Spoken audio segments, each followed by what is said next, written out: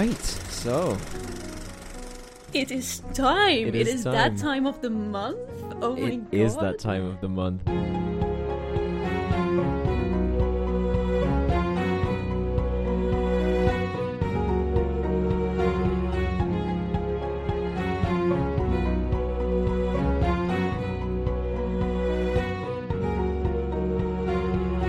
Hello everyone and welcome back to the second ever episode of I'd Like to Thank My Wife. I'm Ticho, he's co-host. I am Ticho's co-host. Yeah, and in this podcast we are going through every single Best Picture nominee ever, starting back at the 1929 First Academy Awards and going all the way up to the present day. And today we are up to the year 1930, Second Academy Awards. Shall I take you there? Yeah, please do. Okay. Well, welcome to the Second Academy Awards. They were presented by the Academy of Motion Picture Arts and Sciences on April 3rd, 1930, at a lovely little awards banquet in the Ambassador Hotel in Los Angeles. And it honored the best films released between August 1st, 1928 and July 31st, 1929. Again, Of course. incredibly specific dates. No one knows exactly why. That said, I think most of the movies we looked at this time are 1929 movies. Yeah, I'm pretty sure. Maybe there was one like 1928. There was one 1928 movie, which I Yeah. think is the one we couldn't watch, but we'll get to that. Reason for this is quite obviously that by 1929, talkies were a lot more common, and at that point it becomes very difficult for your silent film to keep up the That makes sense. fight. This was the first ever Academy Awards that was broadcast on radio. Yes, by local station KNX in Los Angeles. I don't think the broadcast survives, but it might in the Academy archives somewhere, but at least not available for public listening as far as I'm aware. Okay. Yeah, but at least there was record of this happening. Yes, it also lasted it lasted a bit longer than 15 minutes, so that's also nice. Did they know in advance? They did not for this one. Nice. Yeah, from here on, the winners were not announced in advance. They kind of went a little far in that, because this time they also didn't announce the nominees. Oh, no. Yeah, they They really went from one end to the other. Holy shit. they went from 100 to 0 in very quickly. Oh god. There were no official nominees this year. The list of de facto nominees that we have are based on records of which films were evaluated by the judges found in later years. So these are the things that were nominated in a sense. In a sense, but no official record exists technically. I see. Yeah. We have a very interesting couple of facts here. We're gonna start with the Best Actor and Best Actress awards. The Best Actor one, fairly uncontroversial, but quite interesting. A lot of people were nominated for Best Actor. But among them was Chester Morris. And Chester Morris was the first nominee for Best Actor who was born in the 20th century. Oh. Uh-huh. And if that doesn't frame how far back we are, I don't know what will.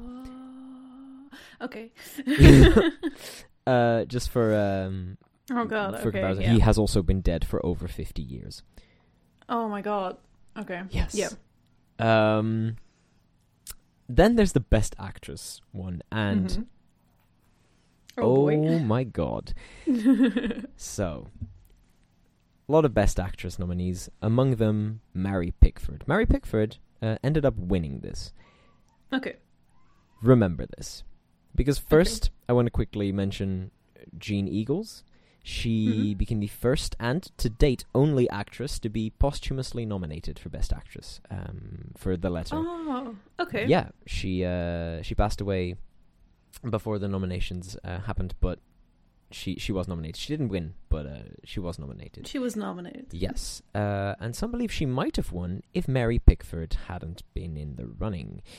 Because Mary Pickford, you're not going to believe this, was a founding member of the Academy of Motion Pictures and Sciences and married to its first president. Oh, no. She was the only one out of the, let me quickly count, 6 women nominated for this award to be made aware of her nominated status, allowing her to invite the judges over for tea at her home. No! Well, so far for impartiality, Jesus. So far for impartiality, indeed. Yeah, I think, look, obviously allegation, but I do think it's fairly safe to say nepotism. Yeah. Mary Pickford come for me, I would say, except that she also has been dead for over 40 years. I maybe don't come for her. Maybe don't. No, I to be fair, I'm sure she was a phenomenal actress. She was a very significant figure in the development of film acting. She was one of the earliest stars ever to be billed under her own name. So yeah, she was absolutely phenomenal, absolutely significant. Yeah. But just in this specific scenario, something to be said. So the awards themselves went down from 12 to 7. Yes, there were 12 awards originally. The awards for Best Engineering Effects, Best Unique and Artistic Production, and Best Writing Title Writing were just taken out entirely. Engineering effects were apparently not important. Unique and Artistic Production just became Best Picture generally. And Best Writing Title Writing was no longer necessary because we now have dialogue in movies. So fuck title writers, I guess. Yeah, I guess, yeah. Then the awards for Best Writing for an Adaptation and Best Writing for an Original Story were just merged. It's Best Writing, generally, now. Okay. Yep. And then the other ones for Best Director for a Comedy Picture and Best Director for a Dramatic Picture were merged as well into a single award for Best Director. Okay. So, yeah, 9 awards. Wait, 9 awards? Sorry, 7 awards. 7. 7 awards. Okay. 7 awards. 6. Yes. Best Cinematography, Best Art Direction, Best Writing, Best Actor, Best Actress, Best Director, and Outstanding Picture. Okay. So, 2 more fun facts. One of them is the fact that this is the only year in which no film won more than 1 Oscar. Oh, wait, the only year in general? In general. Oh. There was 7 awards and 7 different winners, and that is all there was. There was no film won more than 1, and that has never happened since. Never since. That's impressive. I kind of like it, actually. Just right? Not that it should be confined, like that a movie should be confined to one category. No, but it maybe feels it does nicely spread out.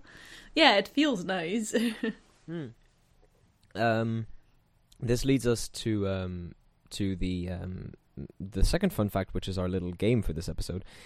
Usually what happens is that movies that win Best Directing will either win or at least be nominated for Best Picture, right? Mm-hmm. This is the only movie, I think, ever as well, that won Best Director without being nominated for Best Picture.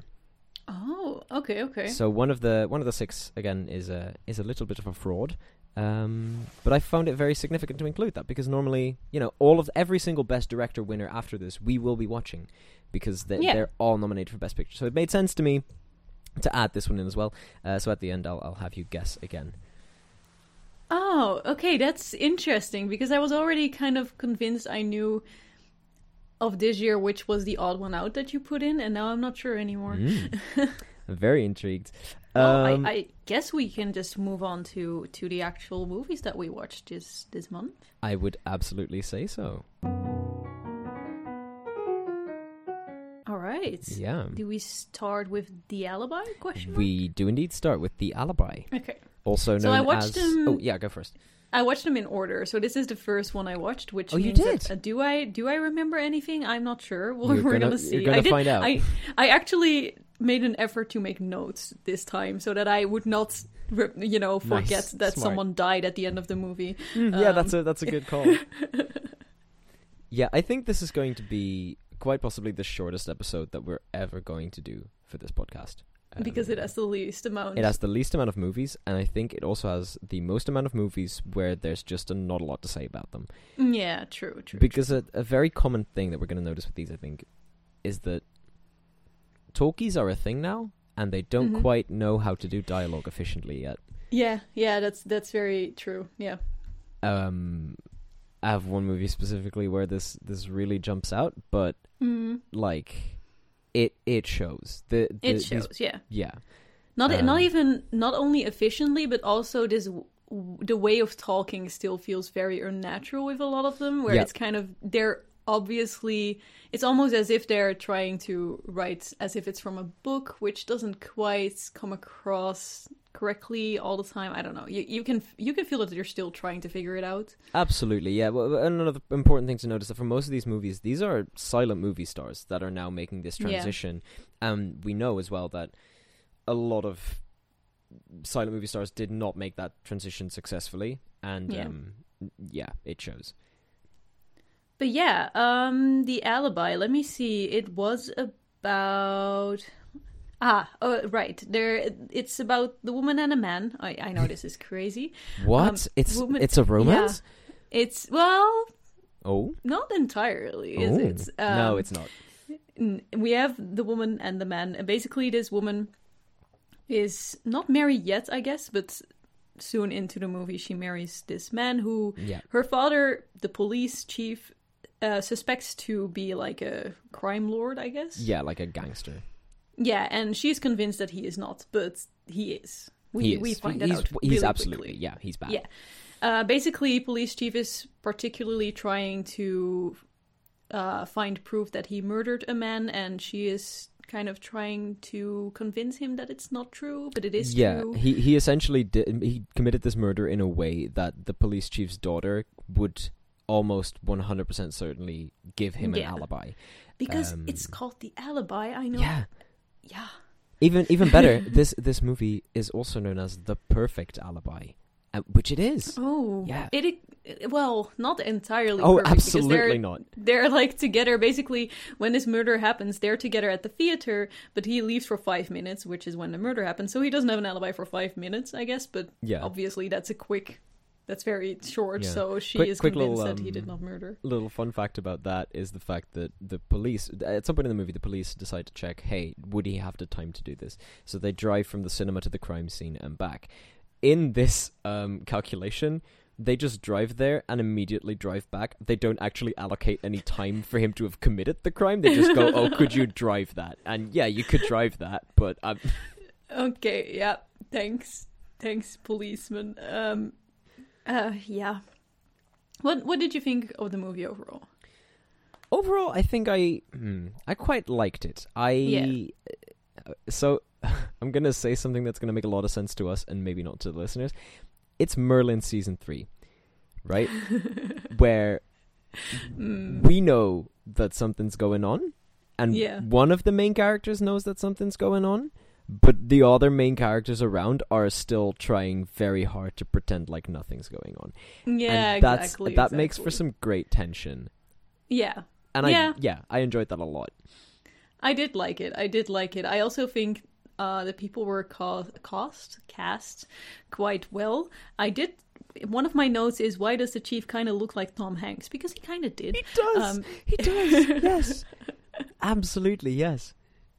But yeah, I thought the gangster guy was cast very well, and I agree. Yeah. He was very, very creepy. It.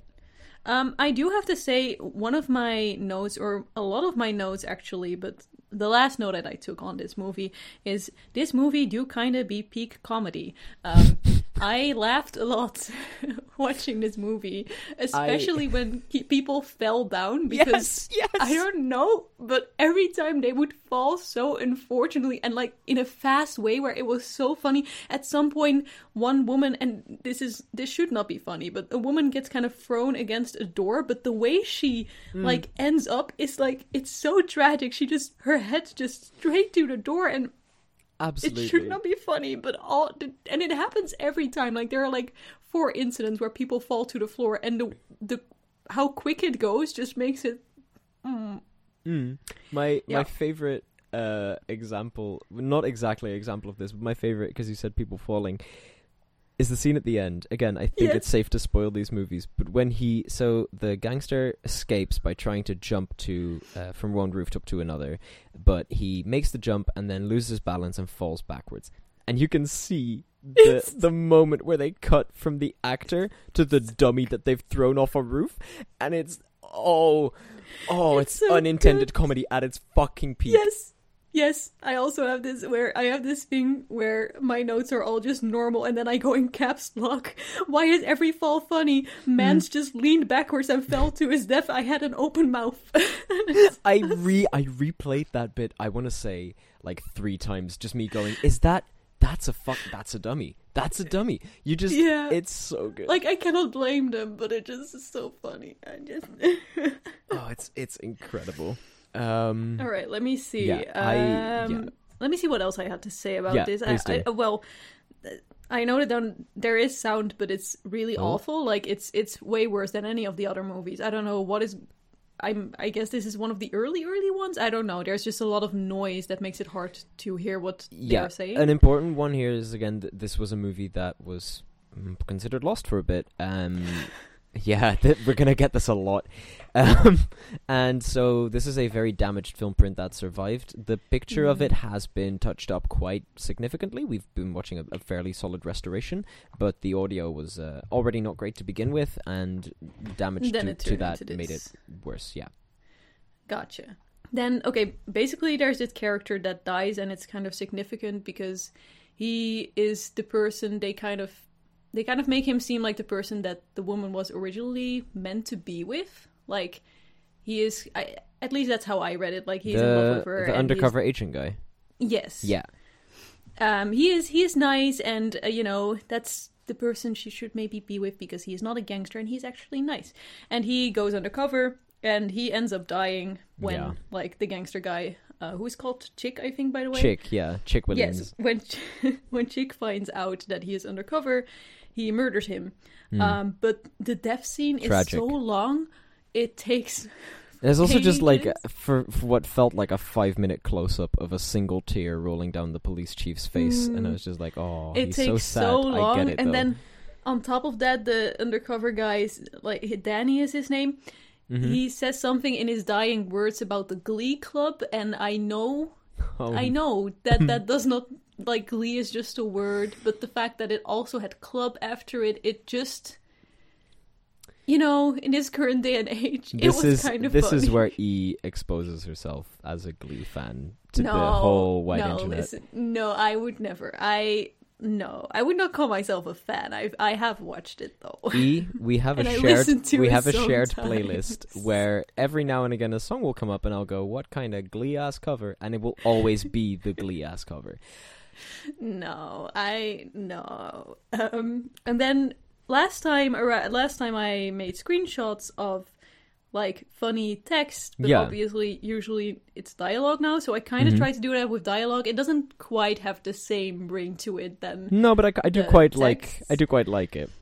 But give me some quotes. The one I had for this movie is basically these are two characters that are not really important in the stream of things. It's basically one guy that kind of helps out the gangster and his girlfriend, wife, I don't know. Sort of, yeah. Yes, and basically gangster guy, Chick, I should just call them by their names at this point. Chick goes to this man and says, I ought to break your neck. And I don't know what happened, but this woman goes, oh, please don't talk about it, do it. Jesus Christ! Yeah, she was ready to have her boyfriend murdered, I guess. Haha, the old ball and chain, marriage is a prison. But yeah. Okay. Fuck. I do not remember this, but I'm very happy you've reminded me. You're welcome. Oh. Yeah, I guess that's all I got on Alibi. All right. Oh, some fun facts about Alibi then. Yeah. It was also known as The Perfect Alibi. It was also known as Nightstick, which is the play that it was based on. And it was also known, for some ungodly reason, as The Bat Whispers. What? The Bat Wait, Whispers. the Bat Whispers? No, the bat. Bat, as in the animal. They are not involved, though. No, there's no bats. no bats in this movie. Okay. I don't think they've even mentioned bats, but the bat whispers. Maybe it's like an expression. Might be this like a 20s thing that we don't understand anymore. Yeah. But yeah, the bat whispers. Yeah, it was nominated for 3 Academy Awards: Best Picture, Best Actor, and Best Art Direction. This is I think this is the guy. Yes, this is the youngest ever, first youngest ever boy. For the guy that played Chick or Danny? The guy that played Chick. Okay. Oh, I wouldn't even have said he was that young. I would agree. And Best Art Direction. Okay. In its moment, it was praised by Time magazine as more credible than most crook pictures, and the New York Times said it was by far the best of the gangster films, and the fact that it is equipped with dialogue makes it all the more stirring. In a retrospective review published a lot later in 2008, I think, someone said that the film was creaky by today's standards, but still fun to watch, and I think I agree with that. Yeah, I enjoyed this one quite a lot, especially like if it's kind of hard to compare with last week's because those were all silent, and most of like this month's movies were not silent, and it just really, I don't know, it really adds to have sound there. I would agree, if not for the fact that, wings. Not for wings. Yeah. Like, as much as I did want to say this really quickly, blanket statement, as much as I enjoy these movies, none of them topped Wings for me. No, same. This was I very much sort of understood during this whole thing why a lot of people were like, oh, sound film is a fad, right? It's a gimmick. Yeah, I get that, yeah. I mean, yeah, that's true, but I think Wings was the only one that I was really enthusiastic about with the silent movies, and this one, I'm not saying there's any that I'm really hyped about, but I just noticed while watching them, it's just easier to watch. Stay on the story without, if there's anything going, like, usually when I'm watching a movie, the TV will also be on, not for me, but like for people in the room, and then this is gonna be much easier to concentrate on than a silent movie. That's very true, yeah. Fun fact about this film is that it was banned in Chicago. For Immorality, Criminality, and Depravity. Wow. Yes. But I feel like the movie doesn't necessarily, like, they make the bad guy seem like the bad guy. They're not pretending like it's but there's like there's criminals, and also there's sexual imagery, and an important thing to note is that we are currently in pre-code Hollywood. In a couple of years, we're going to hit the Hays Code, and everything is going to get very, very, very... Still? Very, very, very gentle. We've not hit this place yet. So we'll get to the Hays Code when we get there. But this is, Hollywood at its most depraved. Yes. Wild things.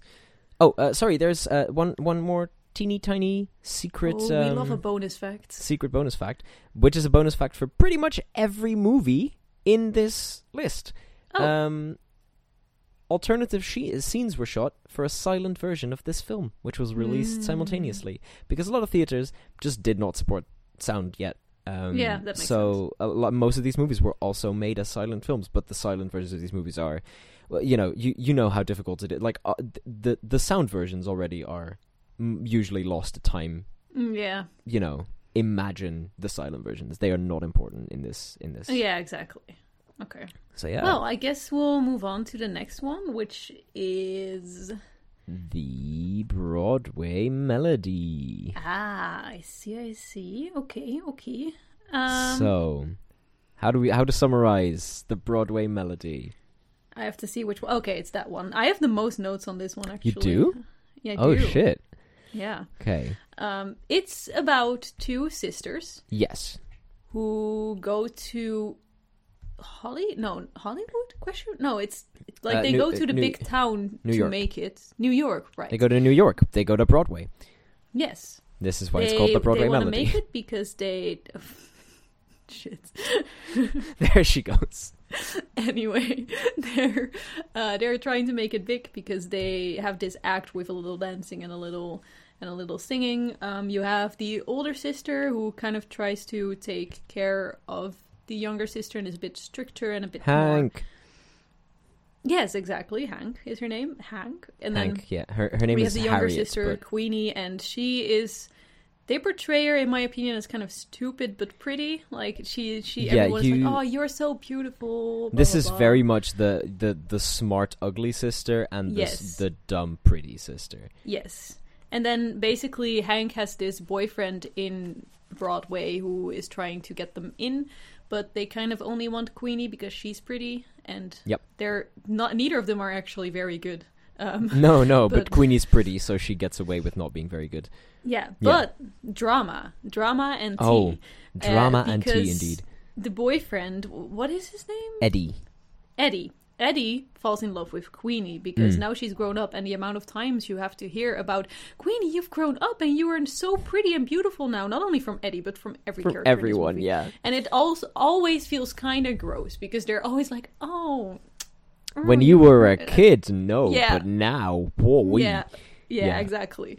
But yeah, Eddie falls in love with Queenie, and for the longest time, this is this kind of annoying thing. And then Queenie finds like a Broadway guy, which Hank is convinced is a bad guy. At first, it's really unclear why, though. Like, only later on you kind of get to see his true colors. But for the longest time, it just seems like Hank is being annoying about that. Just a jealous bastard, yeah.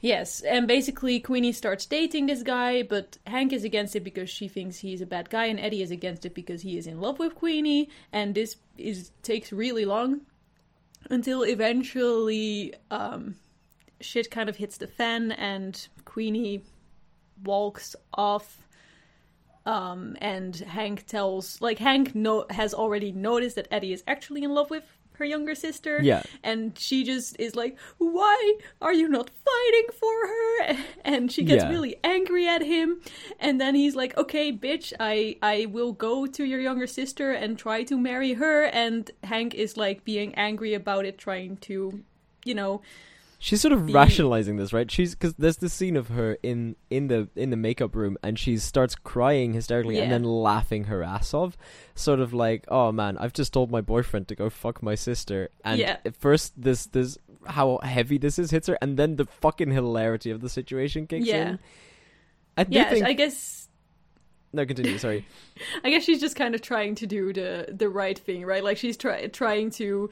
She's kind of already lost her sister at this point because Queenie is absolutely done with the amount of nagging she gets from, like, both Eddie and Hank about her new boyfriend, who eventually turns out to be a prick because he is kind of harassing her. He tries to assault her. Yes, and then Eddie comes in and is like... No, don't do that. And then he tries to fight them, but then he gets beaten up. But it's fine because they leave together. And then they get married and they're happy. And it's a little bit weird, but it works, I guess. Yeah. And then... also, Hank has a girlfriend now. Wait, really? Yeah, Hank... What? Hank comes in at the end. She's got a girlfriend. No, that was not a girlfriend. That was her new partner, yeah. That was... No, that was her partner for the act. No. That was... Definitely her girlfriend. No. Yes, 100% her girlfriend. I disagree. No, I'm reading this as girlfriend. If movies in 1929 can do this... No, it's not. Because it's literally the whole time they go about she needs a partner for her act that used to be Queenie, but Queenie is now off doing other things because she is famous, I guess. And she has a new partner for the act. Definitely her girlfriend. They literally don't even like each other. They keep being... Definitely her girlfriend. Keep being mean to each other. What Definitely are you talking about? Did you notice that it's the blonde who sabotaged their performance in the beginning? Good. Definitely her That's girlfriend. why there's no... Okay. Yeah, this is enemies to lovers. It's not. Enemies to lovers. I wish it was, man. But Hank is a bisexual queen, and I will... Well, leave in the comments what you think happened. Do you think Hank from 1929 Best Picture nominee The Broadway Melody is bisexual? Or not? We would love to know. We'd love to hear from you. You can email us.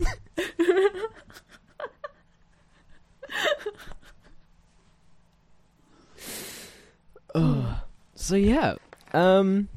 That's the movie. That's the what movie. It's about. Yes. Thoughts? I didn't like it much.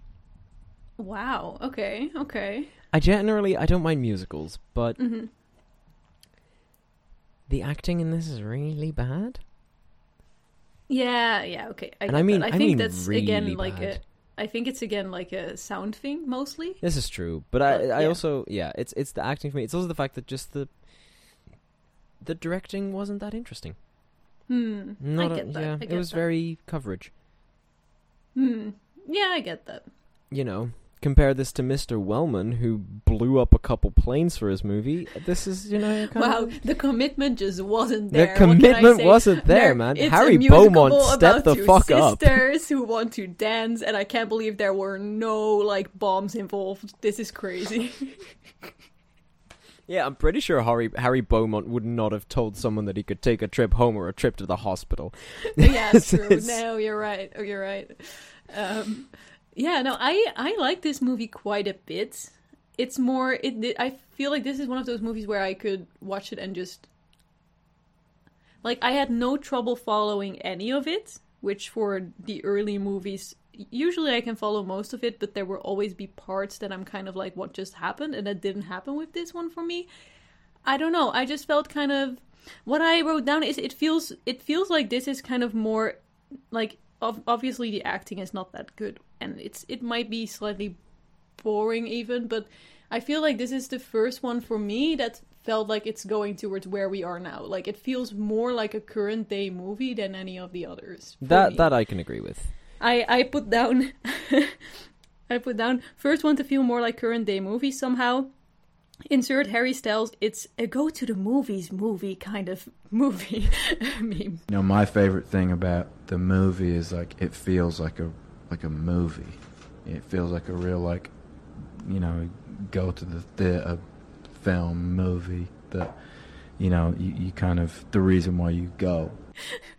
I mean, yeah, that's how I felt about it. I felt surprisingly fairly accurate. I felt the Harry Styles in me. I'll read you some reviews really quickly. Yeah, so it is, I think, important again to see this movie as what it was for its time period, right? Because a lot of the reviews in the current day are it's an interesting example, but it's essentially bereft of appeal for modern audiences. James Berardinelli, if I'm saying that correctly, wrote that the Broadway melody has not stood the test of time in ways that many of its more artistic contemporaries have. Some of its deficiencies can be attributed to ways in which the genre has been reshaped and improved over the years, because, currently it's, if you look at this movie through a modern lens, it's full of cliches and incredibly melodramatic. But some are the result of the studio's validated belief that viewers would be willing to ignore bad acting and pedestrian directing in order to experience singing, dancing, and talking on the silver screen. And I do think that's the case. I think a lot of this was, oh wow, look at all the shit that's happening. Contemporary reviews reflect this, because they were generally positive. Variety wrote that it has everything a silent picture should have outside of its dialogue. A basic story with some sense to it, action, excellent direction, laughs, a tear, a couple of great performances, and plenty of sex. Oh. Yep. Did it? I don't know. Film Daily agreed. They said it has everything. Surefire moneymaker that'll drag 'em in everywhere. I get that. It doesn't feel so spectacular now, especially because even I would say the musical songs that get performed, some of them are good, but most of them are nothing special. Well, again, they're nothing special for us now. For us, yeah. Exactly. Not everything at the time was positive. John Mosher of The New Yorker wrote, the stage background allows opportunity for one or two musical interpolations, and no one is more glad than we that the talkies charmingly succeed in a very pleasant ballet. Because of that, we shall try to forget the movie's dialogue and that screenwriter James Gleason ever wanted to take any credit for it. Ooh. Oof. Big oof. Big oof. Should I go through the rest of my notes? Yes, please do.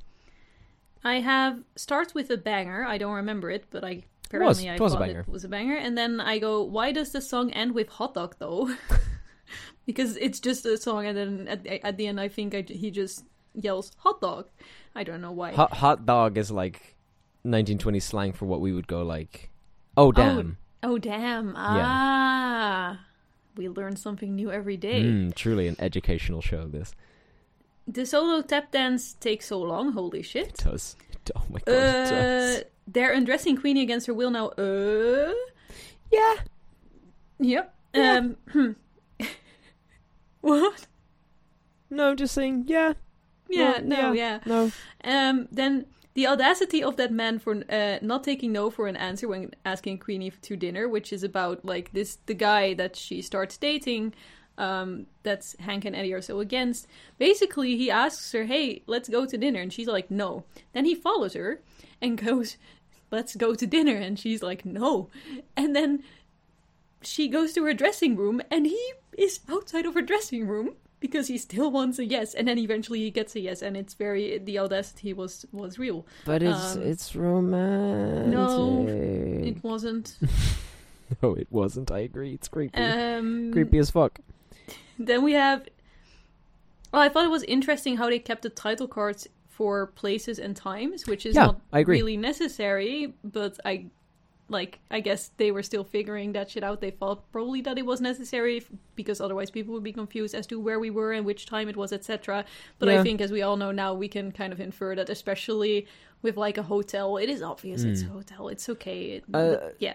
The one where I thought it was used quite cleverly is because obviously they have limited sets in these old movies. There was one where we go from a set of the girl's apartment to a next set of the girl's apartment. But then there's a mark in between that goes the girl's birthday party or someone's birthday party, the girl's apartment. And I'm like, okay, that's good. At least we know now that some time has passed. True. Would have figured it out without that, but still. Yes, and they could have even just in some kind of way mentioned that, but... I get it. I totally get it. And it's not necessarily something that's wrong with the movie, but I just thought it was interesting how they were still kind of hanging on to that. Yeah, it's a very interesting transitional movie. Yeah. Wife bat joke at 5840 for anyone that wants to look that up. Hello, editing me here. I quickly went back and found the joke. What it boils down to is one of the characters does a magic trick where he makes something vanish, and one of the other characters responds. Boy, if you could do that with my wife. Haha. Wife bad.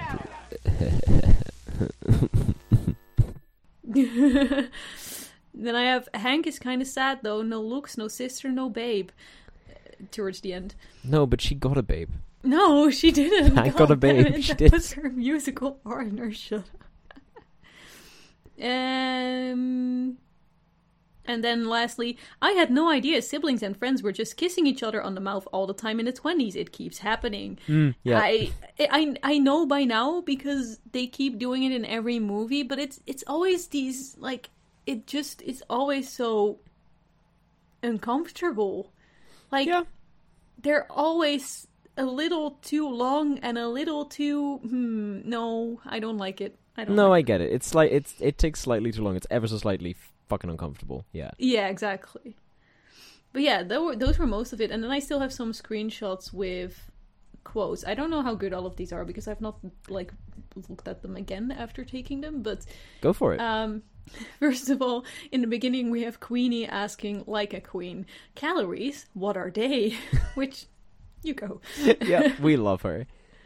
Then we have, basically there's, at the start, there's this show going on, and there's this kind of, not even B, but like C, D plot, where there's this annoying guy who is the main lead, and he is being very annoying about wanting a spotlight on him. And he goes, electrician, a little more this way with that spotlight. What are you trying to do? Ruin my profile? And this guy that holds the light is savage because he goes, your profile was ruined the day you were born. Holy shit. Holy shit. Mans went for it. That was a burn and a half. Yep. And then that man later goes, that spotlight goes here. I can't sing without a spotlight. To which the guy responds, say, you couldn't sing if you had a searchlight.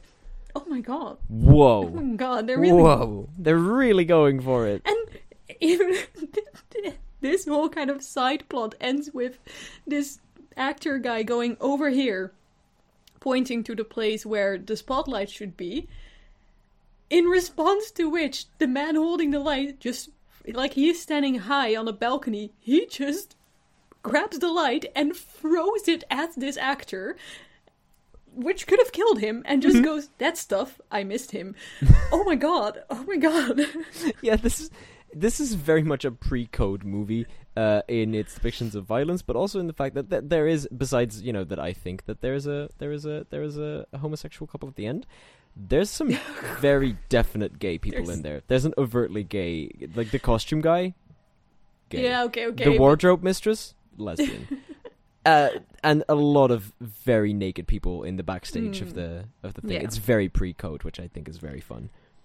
And then we have one screenshot that's not really funny. I just thought it was good, in my opinion, because basically Hank has just had an argument with Queenie, and Queenie has kind of walked out and left. And then Hank is crying, like she's sitting on the floor crying, like against her bed. And Eddie walks in, and she doesn't really want to tell him what happened, I guess. So she just goes, I lost something, which is... she's pretending that she lost a necklace or something, but I thought it was a good metaphor, or like it was cool because when she says I lost something, it's also kind of referring to Queenie, and I thought that was a cool double meaning kind of thing. Yeah, I like that. That's clever. I liked it, like the one good dialogue sentence, Yeah, that's very clever. But yes, that was all. Nice. Okay, so I have a lot of facts on this one. Ooh. First of all, let's start with the fact that the wedding of a painted doll scene, the dance number somewhere near the end, was filmed in Technicolor. But it survives only in black and white. The Technicolor sequence was lost.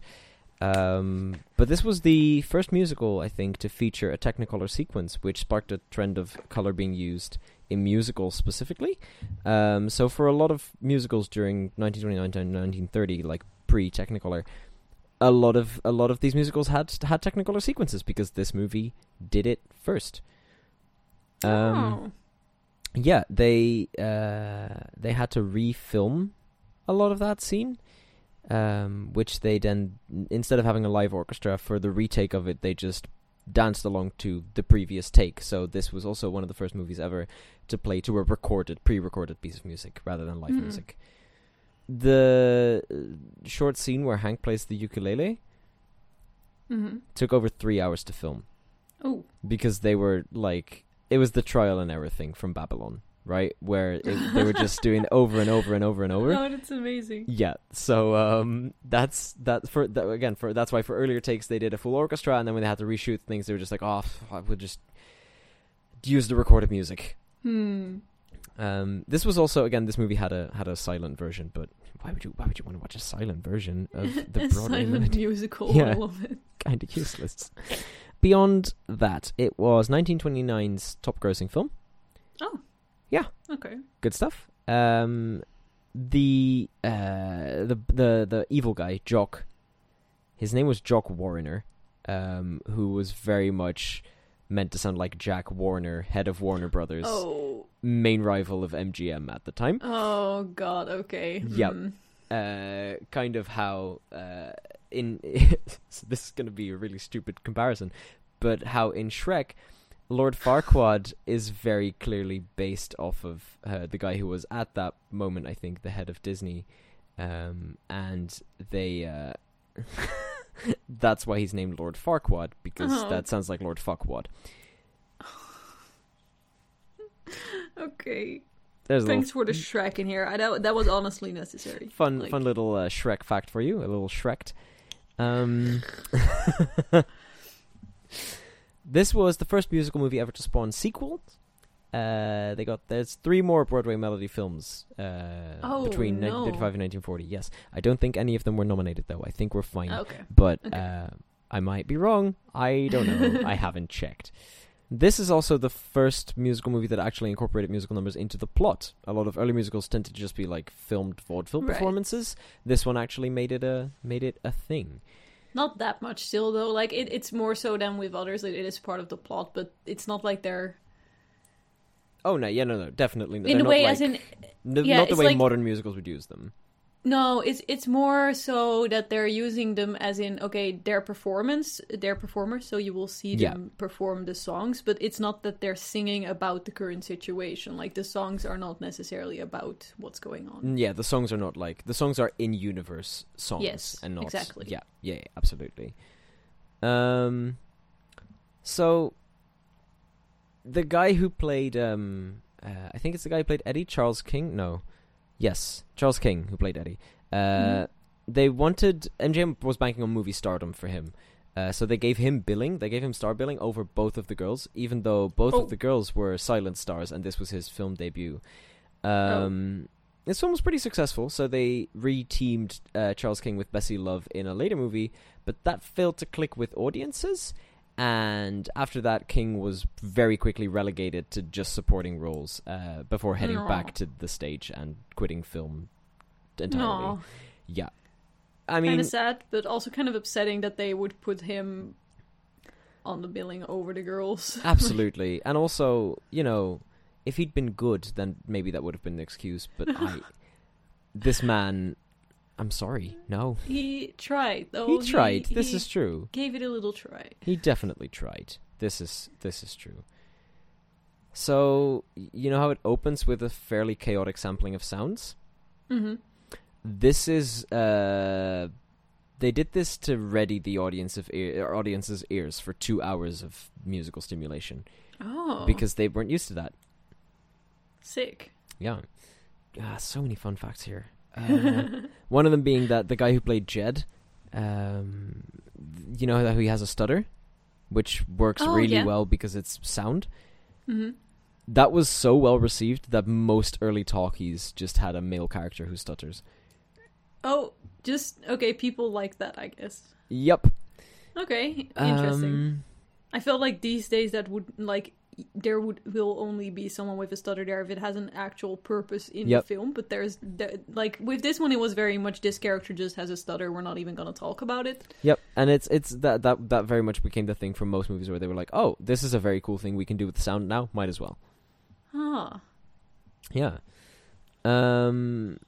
Bessie Love, who plays Hank, won the role not on the basis of her silent screen appearances, but on the strength of her vaudeville act. The ukulele thing is a thing she actually did as an act. This movie got her a Best Actress nomination and a contract with MGM.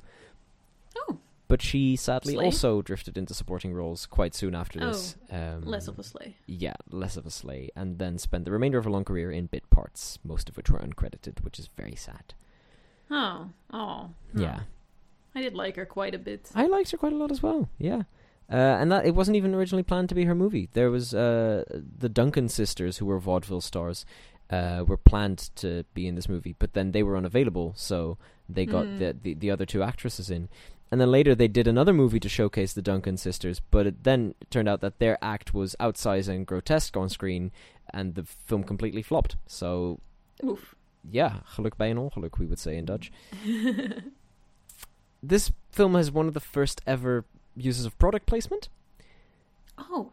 Where Hank and Queenie at some point used Lux soap flakes, and that picture was used simultaneously in a magazine advertisement for Lux. I would not have been able to tell you. Nope, me neither. This movie, again, exists specifically because of the jazz singer, not just in the sense that it's a talkie, but also... The first all-talking picture MGM ever did is this movie, and the reason they made it a musical is because he was like, well, in The Jazz Singer and The Singing Fool, the audience was most excited about the musical numbers, so we're going to put some musical numbers in this. Yeah, makes sense. The film played after its premiere for a record-breaking 26 weeks. Ooh, that's long even now. Yeah, even for now, especially for now, I would say this is very impressive.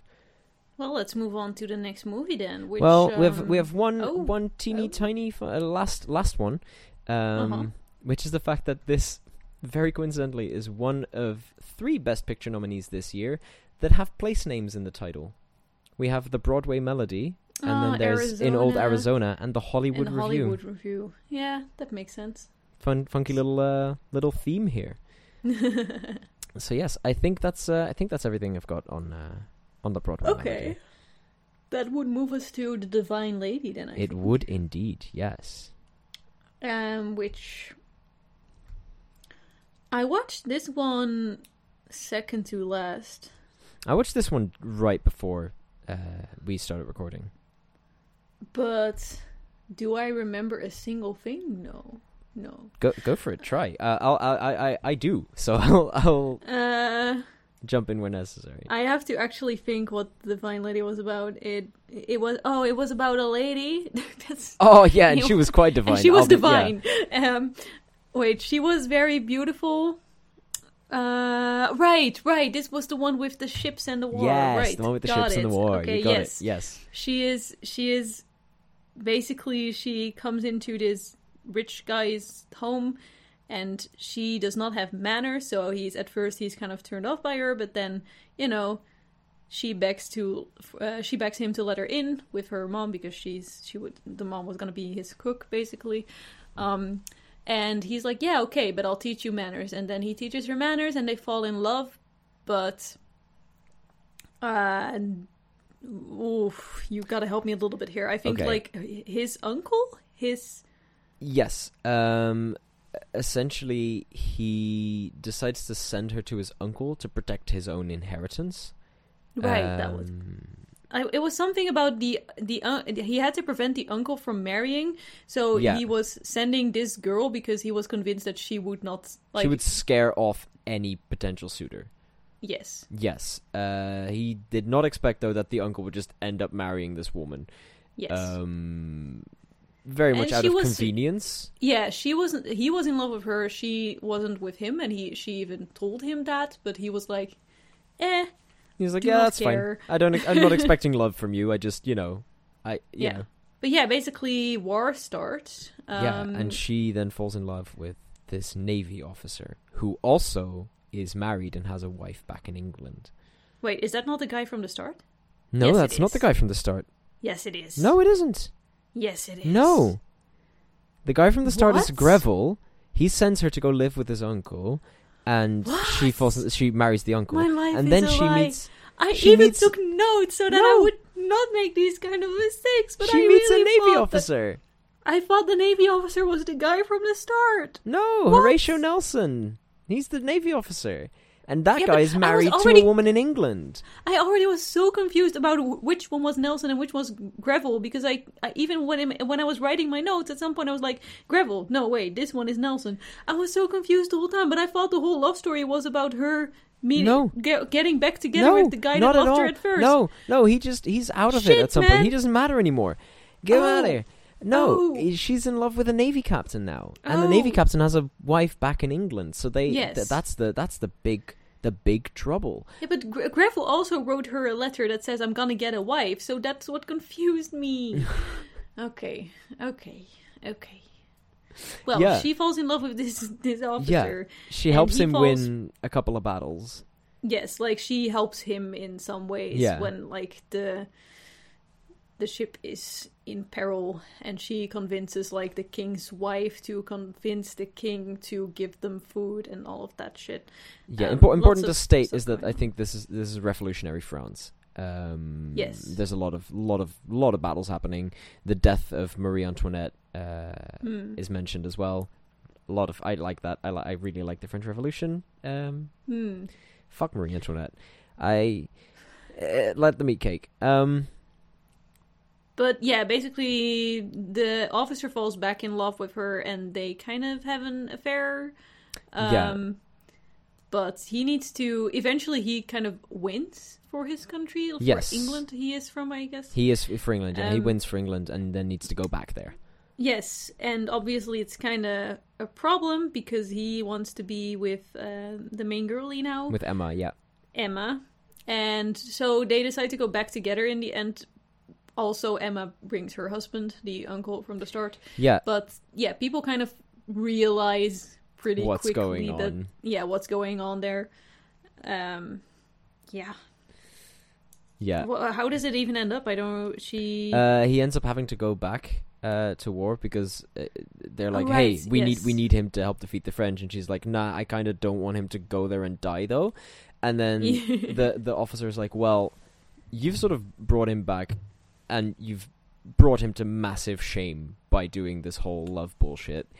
you're now going to also bring him to shame if you don't let him fight for his country. And the guy is like, oh yeah, no, I'll fight for my country. That seems like a fun thing to do. And he ends up dying, gets shot, fucking ganked, dead.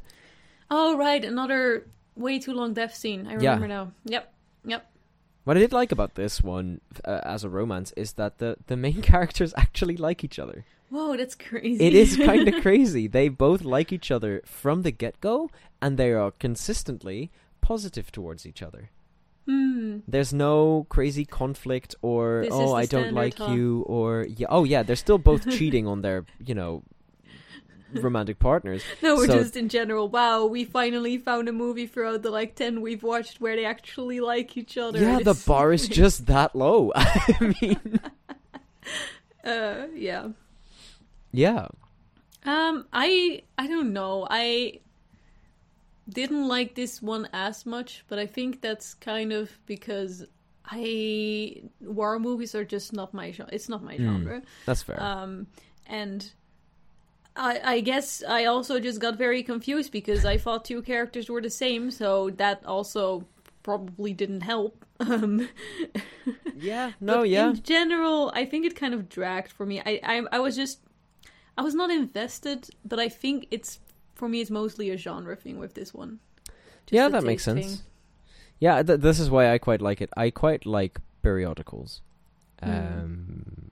which I also don't like periodicals. So combine that with war and romance, and it's just kind of that's fair. That makes sense. But I wouldn't say objectively that it was a bad movie. It was good.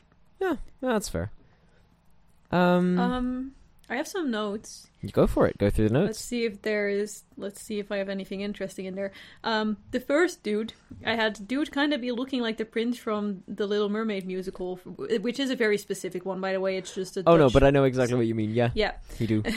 I don't know why.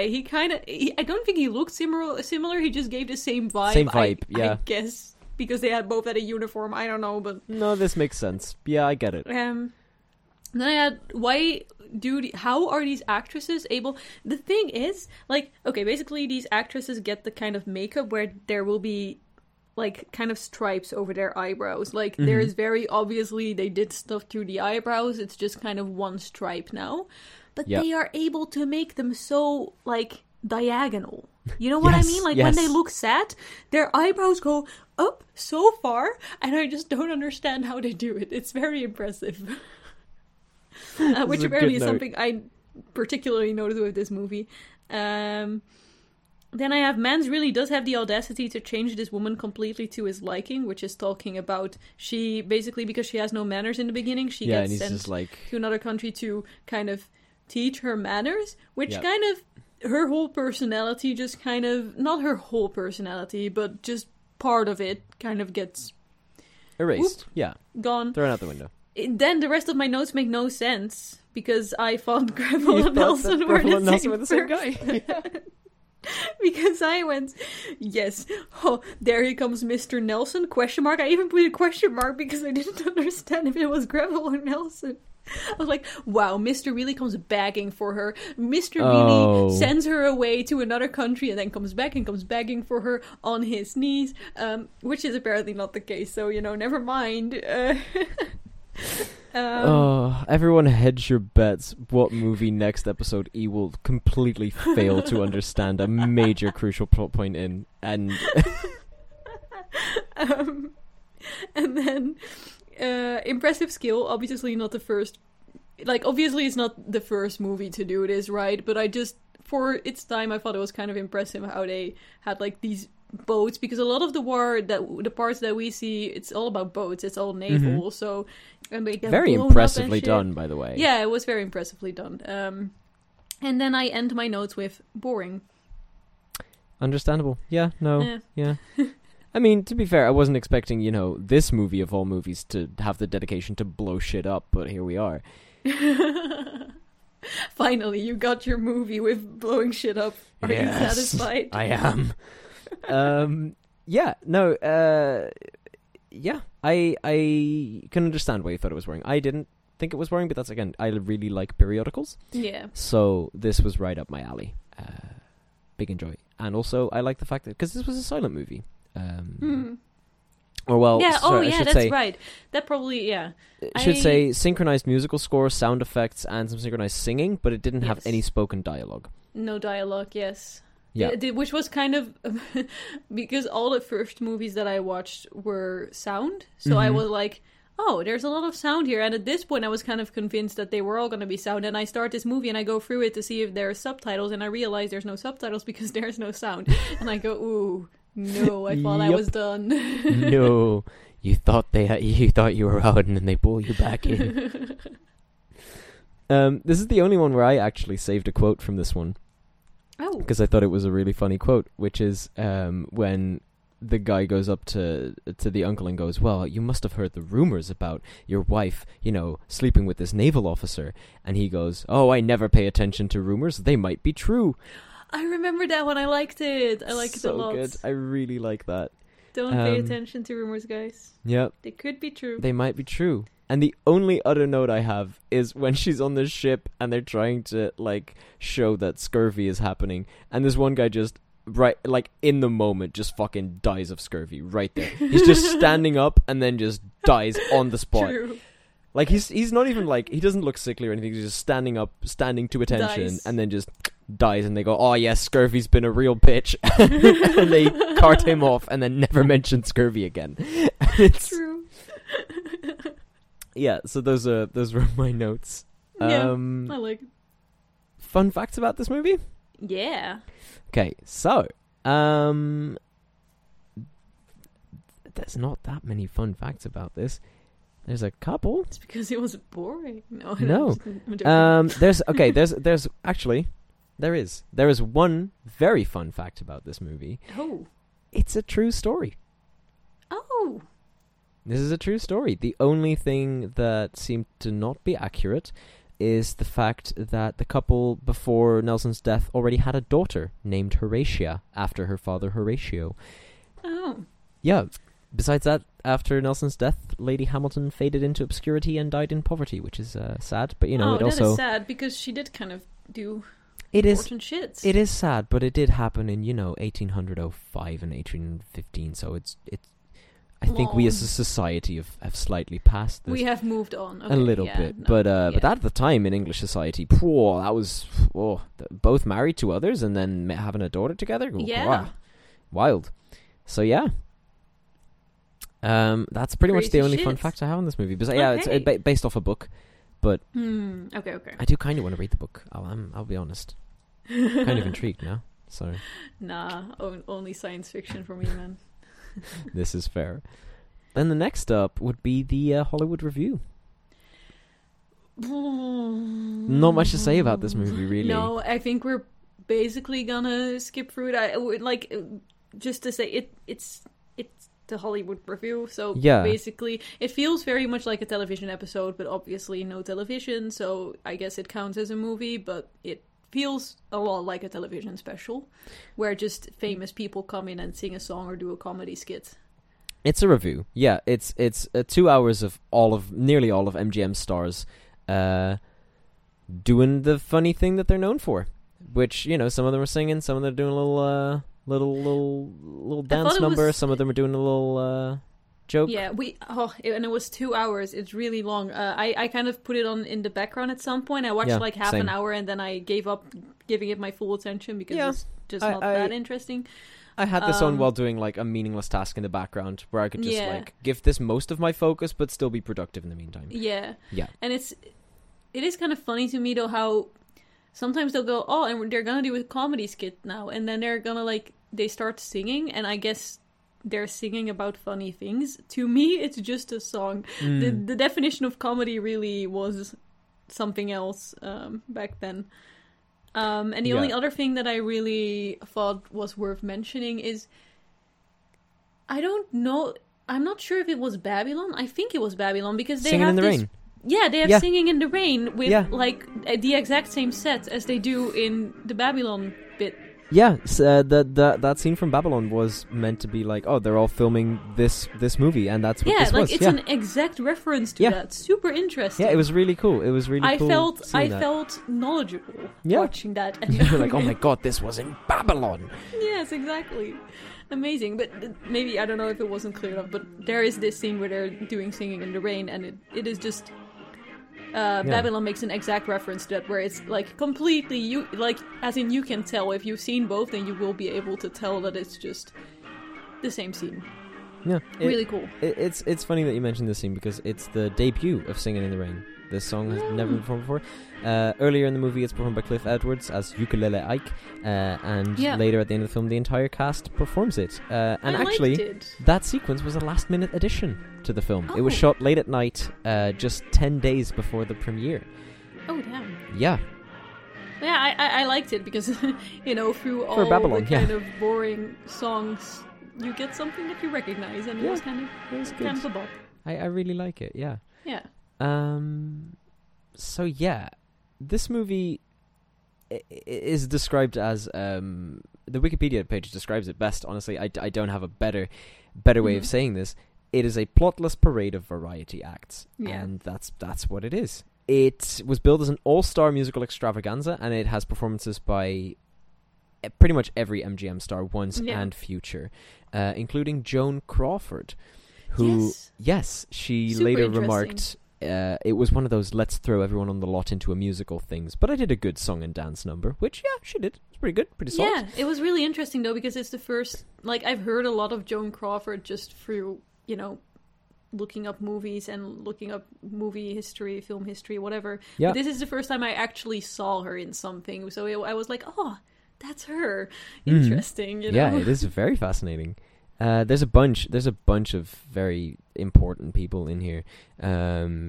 Just gonna. I recognized Bessie. I think Bessie was in it. Yeah, Bessie and Anita, both of them from the Hollywood or the Broadway Melody. Gus Edwards was in there. Norma Shearer, Lionel Barrymore was in it. Buster Keaton, Marie Dressler, Marion Davies, Laurel and Hardy were in it. As they had a comedy routine as inept magicians. It's so interesting, by the way, because I was just talking about my family the other day about this project and watching old movies, and they were like, "Oh, but are you gonna see The Dikke and the Dunne?" And I was like, "I don't think so. That's a Dutch thing, right?" And then they were like, "No, it's not. It's Laurel and Hardy in English." And I'm like, "Why did they translate that?" Yeah, this is a thing that they used to do back in the day because people did not speak English in our country, so they were just "Oh, fuck it, well," because it was silent, right? It doesn't matter. The dialogue isn't there. You can just translate that. Yeah, I guess. I was confused, but yeah. Okay. Yeah. Cool, though. Yeah, it's pretty cool. I really liked I wasn't expecting them, so it was nice seeing those in there. One sad thing is this film is sometimes cited as the film that led to the downfall of John Gilbert's career, because Gilbert was a very popular silent film actor. And he had this very pleasant tenor speaking voice, but that didn't really match his heroic, dashing screen image. So this movie is kind of where it started, because he plays the balcony scene from Romeo and Juliet for Straight and Then for Laughs. And that was all right, and then from there on it sort of snowballed into the next films he made being, just not working with his voice, just not working with what he looked like. Interesting. I didn't notice. I thought he was quite good, actually. Even in I also thought he was quite good, but I think for us that's because we haven't seen him in other things. Yeah, that's true. It's really interesting, just hearing from that era. Obviously, I already knew that some actors weren't able to make the transition, but just hearing what exactly was the problem is interesting, because I feel like these days we would not even. Your voice is just part of the package, right? So absolutely, yeah. And back in those days, that was just starting to be part of the package, which is yeah. The producer tried to follow it up with a sequel, The Hollywood Review of 1930, but during production they changed it to The March of Time, and finally they abandoned the whole thing. And any musical numbers that were already shot for it were edited into short subjects, which is kind of crazy to me. Because this was such a wildly successful thing, you'd think it wouldn't be that difficult to get them all together and do a sequel, but apparently it was. Apparently it was, yeah. this is one of the movies that survives intact with all of its Technicolor sequences, which is kind of crazy. But there are apparently two sequences missing. It's kind of crazy. Oh my god. Sorry. Ah! No, there are apparently two sequences missing. Because they had a roadshow version originally that was 130 minutes long. There was an opening recitation by the showgirls posing in the Hollywood Review sign in the opening credits, and Nils Aster made an appearance in the final Orange Blossom number, but he was cut. You know for what? this as well. I don't mind. I thought it was already too long. It's long enough, right? Yeah. Well, there was another scene that was cut but restored for us. Like it was cut for a bit. Because Lon Chaney had just signed a new 3-picture-a-year deal with MGM, and then they asked him to do a cameo in this film because it was all the MGM stars. And then he was like, well, yeah, sure, if that counts as one of my 3 contracted movies and I get paid my regular amount of money. And they were like, well, that's going to eat most of our budget. So instead, they put Gus Edwards in a mask and a costume, and they did the song called Lon Chaney Will Get You If You Don't Watch Out. Oh, okay. Yep. But then he died in 1930, so they very quickly deleted that sequence out of respect, but then it was later restored. Oh, I see. Okay. Yeah. One of them, Buster Keaton in the Singin' in the Rain number, is carrying a small package in his left hand. That's also a pop culture reference that we don't get. There was a brand of biscuits called, this is such a good brand name, You Need a Biscuit. And fucking You Need a Biscuit had a small boy wearing a yellow raincoat and hat and walking home in the rain with a package of biscuits under his arm, and that's what that was a reference to. I like that. I fucking love calling your company Unida. And you need this. You need a biscuit. Take it. It's so good. Norma Shearer and John Gilbert doing the Romeo and Juliet scene. That's the only Technicolor footage we have of either of them, because all of their other movies were filmed in black and white. Yep. That scene where Jack Benny takes Bessie Love out of his pocket and has her grow larger. That was good. They filmed that by having Love on a black velvet stage and then tracking in to make her appear to grow larger, which I think was fairly impressive. Yeah. Yeah. And the final fun fact I have of this is that it's the only Best Picture nominee that we're talking about today that doesn't have any acting nominations. No, that would be kind of... No, it makes sense, absolutely, but also, Yeah, interesting. Interesting to note. So, yeah. All right, well, let's move on, because this movie is a bit of a bore. I would not... Like, I know it qualifies as a movie, but... Yeah, it's not really a movie. Really a movie. It's a variety show. It's a variety show. Yeah. Then we move on to In Old Arizona. Yeah. Yes. Yeah, we liked Old Arizona. I really liked In Old Arizona. I also liked it. I do think this one got me invested. This one had me like, Same. I do think it was overly long, but that's not so much that there was too much plot, more so that the scenes that were happening were slightly dragging. Yeah, I get that. Yeah, it could have been. Yep. I agree. But it was really good. Yeah, so In Old Arizona is basically about... I should really kind of put the names... Like, I shouldn't put the names next time, because every time I'm like, what are they called? It's about a guy who is like a bandit, and he... The Cisco Kid. The Cisco Kid, and he steals from people on the way, not necessarily from people, but from the things they're carrying for. Yeah, he robs the coaches, but not the people on the coaches. Yeah. And this sheriff, I don't know if he's just sheriff actually. This police guy, sergeant, it's sergeant. It's not. I would not call it a police guy. Like, it takes place in. It's kind of a western kind of. It's western. Yeah, it's a western. Yes, and then what did we just call him? The sergeant. The sergeant, yes. He comes into town to find the Cisco Kid because obviously it's a problem. We have a bandit stealing things. But he does not know what the Cisco Kid looks like, so they even end up in the same hair salon, and the Cisco Kid just kind of Yeah, he plays plays that along off, and yeah. is like, oh yeah. Oh, that Hey, Cisco Sergeant. kid, man, if I get my He hands on that sucks. guy. Yeah, What a exactly. Only for the sergeant to leave and find out he just was in the saloon with the Cisco kid. Mm-hmm. Cisco kid goes back to the place where his girlfriend lives.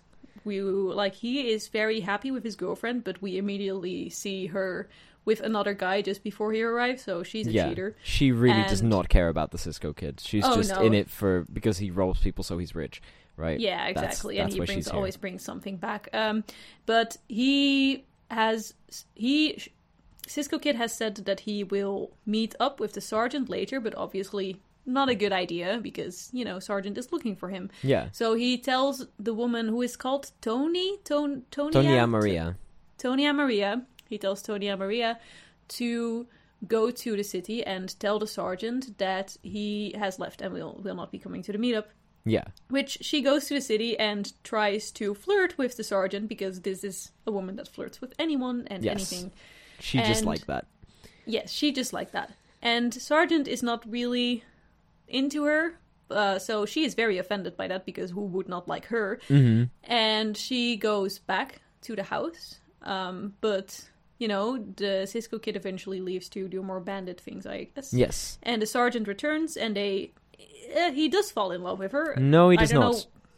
Well, not No. at first. No, not at all. Eventually he does. No, not at all. He No, realizes, he learns very quickly that this woman is the Cisco kid's girlfriend. And he's like, Yes. oh, fuck, I'm gonna get in on this and have her... True.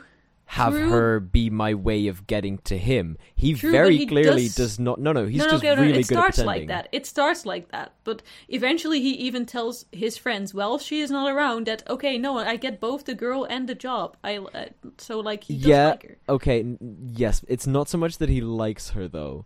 It's that... And this is a really, really, really... I'm very upset that I'm saying this in defense of this, because it's bad. His girlfriend is fat, and he doesn't like her, and this girl isn't fat, so this is an upgrade. That's what this is. 'Cause I'm gonna live in consistently- I'm gonna live in my fantasy world. Please and do. pretend It's that a he better... likes her. I like it more if he likes her. Absolutely. But yeah, basically, for the summary, the sergeant kind of uses this Tonya Maria to get to the Cisco kid. There's some stuff where they go on a trip. It all doesn't really matter. It ends up with him being at the camp while the Cisco kid is at her home, and she is now on the sergeant's side because he has promised her all kinds of things like a trip to New York and whatever. Yeah, and a bunch of money. Exactly. So she tells her, I think it's her servant who also lives there, Yeah. to give the sergeant a note on which she has put, the Cisco kid is here right now, you gotta come, he wants to leave tomorrow, so you need to kill him now. But the Cisco kid intercepts this and puts on the note instead that what will be happening is that the Cisco kid will leave in the clothes that Tonya Maria usually wears. Yeah, and he'll be wearing her clothes and staying, and she'll be wearing his clothes and riding away to make it look like he's gone. Yes, exactly. So he writes that down, pretends it's from Tonya Maria, and sends it to the sergeant. Sergeant comes, and basically Cisco Kid sends Tonya Maria out in her clothes, and the sergeant thinks it's him, so he shoots her. Yeah. And that's kind of how it ends. Cisco Kid escapes, and yeah. Yeah, it was really good. I really liked this. I like this as well. Though there were some, I would say, not all of it holds up when it comes to, no, there's some questionable stuff. Yeah, but it's a good movie. It is. It got me, just the whole thing with Tonya Maria got me involved, interested, where I was like, bitch, I was fairly invested. Them? I am She was upset. all over, man. Yeah, she was all over. It was not a good look on a woman, but Yeah. Yeah. I have some notes. Not that much on this one. On this one though. Go through your notes. I have, holy shit, who is the stereotype Italian? Because the guy at the saloon, Yeah. the hairdresser. Yes. Oh my god. Oh, that was an experience. The most Italian guy. Like, he was this close to going, Mamma Mia. Like, oh my god. He just, like on the verge of ending every sentence in bappity boopity. Like, exactly. He was very stereotypical, yeah. And then there's this song, apparently at 22 minutes. I don't know, I put the timestamp. That starts with ra ra I don't know, no. but I just immediately went, whoa, ra ra ra rama rama. I was, for a second there, I was convinced they were gonna sing it, but I guess not. The song did not exist in 1929, apparently. Upsetting, really upsetting. But then I have, oh god, the way they talk about women. Oh no, yeah, it's not. No, yeah, it's yeah. And then I have, you can tell they were getting used to sound, because there's a lot of loud and obvious talking. Like, you can kind of feel that they're trying to make the mic catch them, to catch their voice. Like, they're really like almost, they're this close also to looking up and just screaming into the mic. Into the microphone, yeah. Yeah. And finally I have Tonya is a bitch. Yeah, she is. There's no way around that. She is. She sucks. Oh, I also had screenshots, by the way, but I don't know if you have any other thoughts you wanna. No, not necessarily any other thoughts. I quite like westerns, and I quite liked this. Yeah, it's good stuff. I really, this might be my favorite from this year, I think. I get that. You know what? I have screenshotted a bunch of the things they say about women that's just awful, just because I did not like it, but I don't know if I necessarily need to mention them here. I don't think it's really gonna. It's a lot of talking about them being thin or fat. Yeah, like I said, the main, like, the sergeant guy's girlfriend is fat, and he has a picture of her, and they very consistently go, your girlfriend ugly because she fat. Yeah. And it's... And also when they go into the town, they're like, oh, you're not gonna be happy here because they're all fat, so there's no one to like. Like, yep. Very much. Oh yeah, then we have basically in a scene where Tonya Maria goes to flirt with the sergeant for the first time. She goes, I am the prettiest girl in town, where she is, I think, the most obvious one with talking. Like, she is saying things so loudly and like making everything she says kind of last long or something. I'm not sure, but you can just tell. But yeah, she goes, I'm the prettiest girl in town, and his reaction is, well, what am I supposed to do now? Drop dead? Jeez. Which I liked. Yeah, it was good. He was very much not taking her shit. But yeah, that was it. Nice. I have some fun facts about this one. Let's go. So first of all, there's a lot of firsts for this one. It's the first all talking sound on film feature. There were no titles in this. It was also the first talkie western, and also the first talkie shot outdoors. Oh. Yeah. Oh, that makes sense. That must have been quite complicated. That must have actually. been very complicated. So that's so really early on, interesting. even. Yeah. Then there's the fact that this movie was cursed. Oh. Yes. The director, Raoul Walsh, was originally cast as the Cisco Kid, as well as being the director. But while he was driving from Los Angeles, or to Los Angeles from Utah, a jackrabbit jumped through his windshield, with both the rabbit and the broken glass hitting him in the face. This was before safety glass was a thing. His right eye was so damaged that he needed to be replaced, the script needed to be rewritten, and some scenes had to be reshot while he recuperated. And afterwards he started wearing an eye patch, which became sort of his signature thing. Yeah. Afterwards, Buddy Roosevelt was cast in the role, and then just before filming was to start again, he broke his leg. Yeah. And then he was replaced by Warner Baxter, who managed to stay in one piece and also get nominated for an Academy Award. Huh. Damn. Yeah, kind of crazy. Kind of crazy. I thought the actors were, besides the fact they were talking so loud, I thought they were good though. Especially the Cisco Kid. I thought he was really good. Warner Baxter was incredible. Yeah, absolutely. Well, one final fun fact about this movie before we move on to our final movie of the bunch. For a movie called In Old Arizona, ironically, nothing was actually shot in Arizona. Arizona, of course. Everything was filmed in Utah and California instead. So, there you go.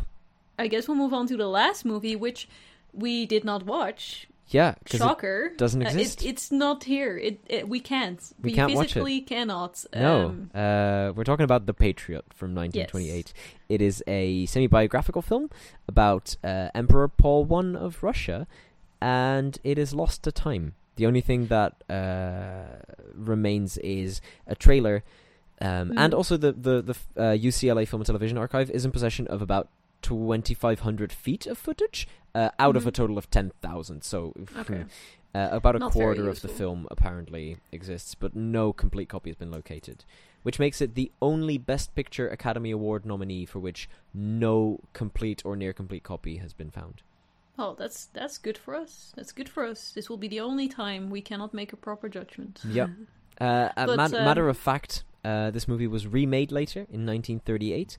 That movie is also lost, so we couldn't watch the remake either. God damn it. Yeah. We did watch a trailer, which is only 3 minutes, so there's not really much to say based off it. Other than that, it's sad that it's not there because it looked good. It looked really good. I feel like this might have been my favorite if we'd been able to watch it. I think that the Emil Jannings, who played the Tsar, the main character, from the trailer, his performance looks incredible. Mm-hmm. So this is just one of those movies that I hope at some point turns up in an archive somewhere. But as the years go by, I start doubting it more and more. Yeah. But you never know.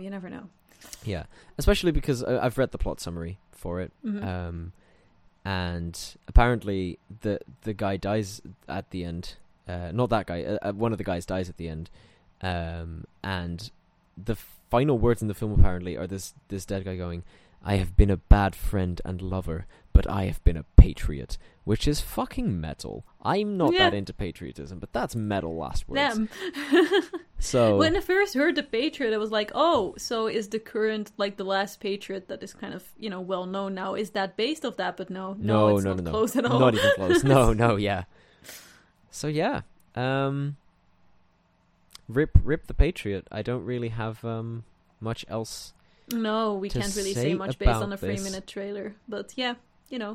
Maybe someday. One thing. I have one fun fact about this movie, or two fun facts actually. Oh, two. Yes. Crazy. One of them being that Emil Jannings, the main character, his voice was replaced by that of another actor. Oh. And then he threatened legal action over it, and the dubbed voice was removed again to his original voice. Yes. Was it like it was bad? It was one of those things where it didn't. I think so. I think it might have been, but there's no. There's no proof. No proof of that. And final fun fact, there is some of the surviving footage from this film was incorporated in a 1934 film called The Scarlet Empress. Yeah, there was a lot of impressive external crowd scenes, and they incorporated that footage from this film in that film. And it's very easy to spot because they're very clearly speeded up because this was shot on at silent speed, and that next movie was shot at sound speed. So that was very noticeable. But yeah, so some pieces of this movie survive in another movie. Okay, that's nice. So I thought that was an interesting thing. It's good. If it ever does resurface, we'll go back and watch it. Yeah, absolutely. We'll make an entire podcast episode just for this movie. Good. Yes, we will. We'll make a special. Absolutely. Exactly. But yeah, that was our movies. That's our 6 movies. Yeah. So we have no honorary awards this year. Oh, crazy. Yeah.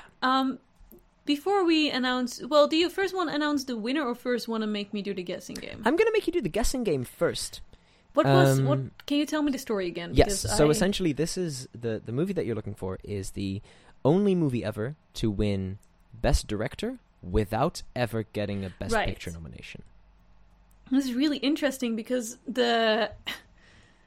when I knew there was an odd one out because I was aware that there were 5 nominations for Best Picture this year, but there were 6 we were on the list, including The Patriot. So I kind of assumed that The Review was the odd one out, but no, I don't believe that got Best Director, so now I'm just confused. Best Director, but not nominated for Best Picture. Yeah. Whew. Well, I'm gonna say it's not the Broadway Melody. Mm-hmm. Because the directing didn't necessarily... Like, you said it yourself, which makes me think... You said yourself the directing was quite boring, which makes me think it's not that one. Oh, it's really hard, especially because I feel like Best Picture is so closely related to Best Director, It is, which is why yeah, it very makes sense much. that they're usually, That they're usually nominated linked, for yeah. both. Let me see if I have any logic I can base this on. I don't think it's Alibi either. I don't think that was necessarily crazy direction.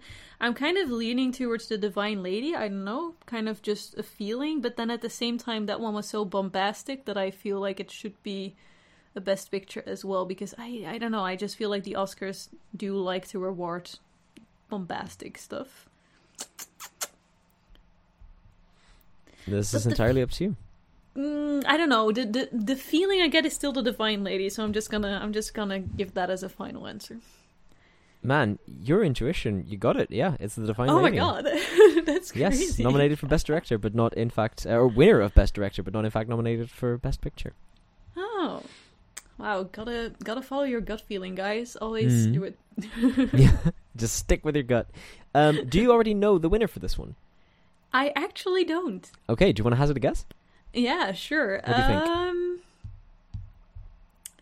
Ooh, God. I mean, Broadway Melody was the highest grossing one, which is, of course, not necessarily saying anything, but I think it says something more for the early years than compared to now. But because the reviews were kind of not that amazing, I don't think that's the winner. I really liked Arizona, but I feel like in 1930 that wasn't the favorite. We still have Alibi. It's not the review either. I'll go for Alibi. You go for Alibi? Yeah. Okay. I'll quickly go through the nominations that did not win Best Picture, but did win something else, because as we know, yeah, everything only got one Oscar. The Patriot won a Best Writing Award. Okay. In Old Arizona got the Best Actor Award for Warner Baxter. Oh, nice. Yes, very deserved. And Outstanding Picture was won by The Broadway Melody. Oh, it was after all. It Okay, was okay. after all, yes. So, people would not agree with that now. No, they would not. In fact, here's a little fun fact for you.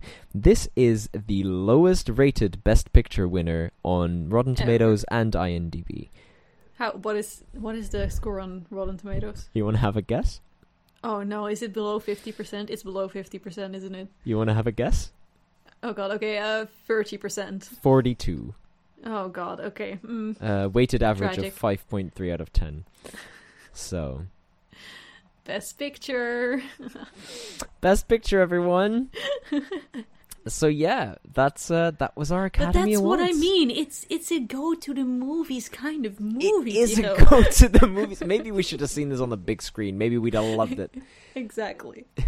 If it's ever in cinemas, we'll go see it. Yeah. Yeah, I doubt it will, but yeah. Yeah. Okay. So now that we have we have our winner and we know everything, what do we think? What do we want to do? You want to do a full top 6? Because I think the Divine Lady should. Yes, let's include it. Let's include it, right? Yeah. So you want to start at the bottom again? Yes. Which for me would be the review. Yeah. Review. It would be the review. I think we should discount the Patriot. I think it should be a top 5, but we haven't seen the Patriot. Yes, Patriot, let's so discount the Patriot. There's no way we can actually say anything about that. So yes, top 5. At the bottom, the review, right? Yes, exactly. Yeah, absolutely, I would agree. I think then it will maybe be a bit different for the two of us. I feel like we have slightly different. I think we're gonna split slightly. So right above the review, I think for me it'll be either the Broadway Melody or Alibi. I get that. And out of the two, I think the Broadway Melody was slightly more impressive, so I think Alibi is taking 4th place for me. Okay. For me, 4th place would be The Divine Lady, but again, very much a subjective thing. It's a good movie. I just didn't enjoy it. Yeah, that much, that's absolutely fair. Again, then for me, my 3rd is the Broadway Melody. I think for me, it depends what we're judging on a little bit, because I enjoyed the Alibi greatly, but not for the reasons that they intended. Oh no, yeah, okay, that's very fair, actually, yeah. But I think if we're going pure on how much we enjoyed watching it, I have to put the Broadway melody on third as well. 3 and then the Alibi on 2nd because Yeah. I just had a lot of fun watching it and laughing at every fall. Yeah, that makes sense. Yeah, my number 2 is the Divine Lady. I think so. We've just switched Divine Lady and Alibi around, our second and fourths. Because number 1, obviously, is Arizona. Arizona, yeah, in old Arizona. Yeah, it was really good. That's one that, again, if I don't say I like compared to last week where we were like, I would recommend Wings to someone. I don't think I would necessarily recommend any. No. These movies, It's if none I of them was are. Gonna, recommend one, it would be in old Arizona. But Absolutely, none I of these agree. are really like okay. Listen, none you of need these to are watch Wings, this. but what is Wings? Like what's ever gonna live up to that? True. But yeah, no. If I had to pick one, Old Arizona definitely gets the recommendation. It's really good. Yeah. All right. That was our Academy Awards this year. Yeah. Yeah. You have any closing words? No. Have a good month, everyone. Yeah. Have a good month. Next month, new episode. Next month, new episode. Every last day of the month. I don't think we ever actually said that. I don't think we did. But... No, every last day of the month, we will upload our lovely little show. So yeah, as always, we'd like to thank our wives and the Academy. Obviously. And we'll see you next year in 1930 again. Oh. Yeah, it's very exciting. Okay. Hype. I'm curious. Let's go. Thank you for listening to episode 2 of I'd Like to Thank My Wife. New episodes are out every last day of the month. If you're looking for something to watch this month, Tycho recommends Emperor's New Groove, the best Disney movie he had somehow not seen until this month. I recommend Project Iceman, a documentary that can be described in one word: inspiring. We hope you enjoyed this episode of our show, and we'll see you next month.